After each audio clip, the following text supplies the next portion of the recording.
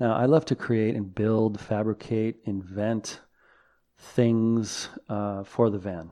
And I've been doing that stuff all my life. My father was a builder. I worked with other family members in building and remodel and construction, and I've built a ton of things myself.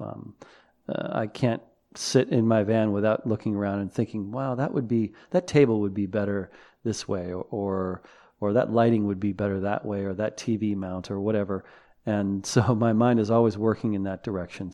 And it's always fun to add new skills and abilities and knowledge in terms of van building and design. And of course, it's very rewarding when you finish something and it works just right. It's so exciting. But it can also be very frustrating, especially when we get stuck on a mechanical or design issue, or we're just unsure about some aspect of a design. Maybe it's due to not enough information, or not enough ability, or the wrong tools, or something like that. So that's what this episode's about, is getting unstuck. When we get to a place where we're just not progressing with some project in the van, how to get unstuck, how to move on, how to get that thing completed so that you can enjoy the reward of finishing it up. It's important to keep in mind, first of all, that if you're doing a lot of building, especially if you're starting from scratch, or doing a major overhaul or improvement to your vehicle, you're going to have bad days. It's inevitable. There will be days where you're 4 or 6 hours in, and it feels like nothing has happened and you haven't moved forward. It happens to me where, I'll go, oh, geez, I need these fasteners and I don't have them. So I go to the store and get them, and I come back, and then I run into some little problem where I didn't see a dimension of the project, and I have to do a bunch of other stuff to make the project work. And then pretty soon the day's gone, and I look back at it and go, all I did was drive to the store. So expect that. It's going to happen. And I have to constantly remind myself that, it's okay. Because what tends to happen is these things build up. It's like you have a bad day and it doesn't feel like anything got done. But, I did go get those fasteners, and they will come in handy. And I did spend time working through a problem, and that problem will be resolved. It's just a matter of time. So then oftentimes the next day or a couple days from now, there'll be it's like a dam breaks and a ton of stuff gets done in one day. And you look back and go, wow, that was amazing. I'm a genius, right? Because I got so much done in one day. Well, what really happened is I got a lot of stuff done over 2 days. It's just the first day didn't feel productive. And that frustration, it leads to growth and it leads to improvement. Again, the ability to just accept it and realize that, well, this day didn't feel productive, but I did get something out of it. I learned something. I learned to not do this thing or that thing. I learned to measure twice, right? As someone who has measured once and cut twice, or as I like to say, measure once, buy material twice. So it's going to happen, and don't be hard on yourself. Be prepared for those difficult, slow days. So here are some of my tricks for getting unstuck. If it's early in the day and I'm just not feeling like things are coming together, I'll just take a break, take a walk. Maybe I'll even go so far as to go for a short bike ride, go get a cup of coffee, do something else, wash the dishes. Just take 10 minutes to 20 minutes, and then go back to the garage or the van and go back to work. A lot of times that's enough to kind of free up the brain from whatever it is you're wrestling with. Forget about that issue for at least a few minutes, and when you come back to it, it'll be easier to deal with. I'm actually a napper. I can fall asleep for 20 minutes in the middle of the day and wake up after 20 minutes, no alarm needed. So I consider it kind of a superpower. That can really help with things I'm stuck on. Whenever I get a chance, I'll take a nap in the middle of the day. Not everyone can do that, but it is a skill that can be learned. If you're one of those people who can't lay down without sleeping for 3 hours, you can learn to take short naps, and they can be very powerful. What I do is I nap, and then I have a cup of coffee again after my nap, and it's like having 2 mornings where I'm fresh and ready to roll. So yeah, that's another great way to get unstuck. I prefer drawing. I know a lot of people like computer-aided design of some sort, such as Google Sketch or whatever program you like to use. I actually like to get out pencil, paper, and ruler and draw, or just doodle. I keep a small notebook with me all the time with a pencil, and I'll just doodle if I'm stuck on a problem.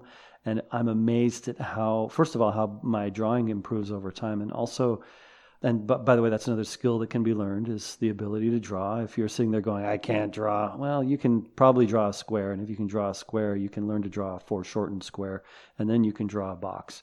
And just YouTube foreshortened square, you'll see what I mean. Or to draw a sphere and do a little shading, things like that.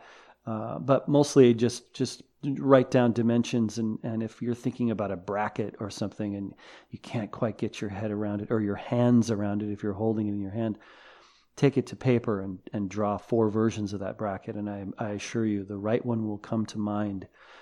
Or to your CAD, your computer-aided design software. I'm sorry, I don't have a lot of experience with that, so I can't really speak to it. But I'm going to get better at that, and then I'll be able to share and talk about that in the future. Another trick, talk it out with a partner or a friend. So if you've got a buddy or your boyfriend or girlfriend or wife or whatever, just run it by them, especially if they already are mechanically minded.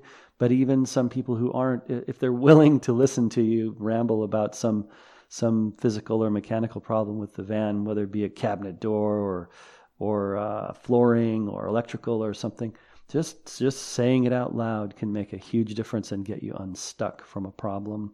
At the very least, something might pop into your head that you go, oh, geez, I haven't watched any YouTube videos about this, or I have a book on this subject, I can go look at it, or whatever. But a lot of times, partners and friends, they'll have great ideas, especially if they're experts, and especially if they know nothing. That's something else I've noticed. Some people who just don't know anything about the topic, because their mind is not constrained with a lot of knowledge and experience about an issue, they might have some off-the-wall, off-the-cuff idea that will set your mind free in order to help you get unstuck with a mechanical problem. Maybe the one thing they say gives you the table design that's perfect, something like that. So, okay, next tip, know when to say when.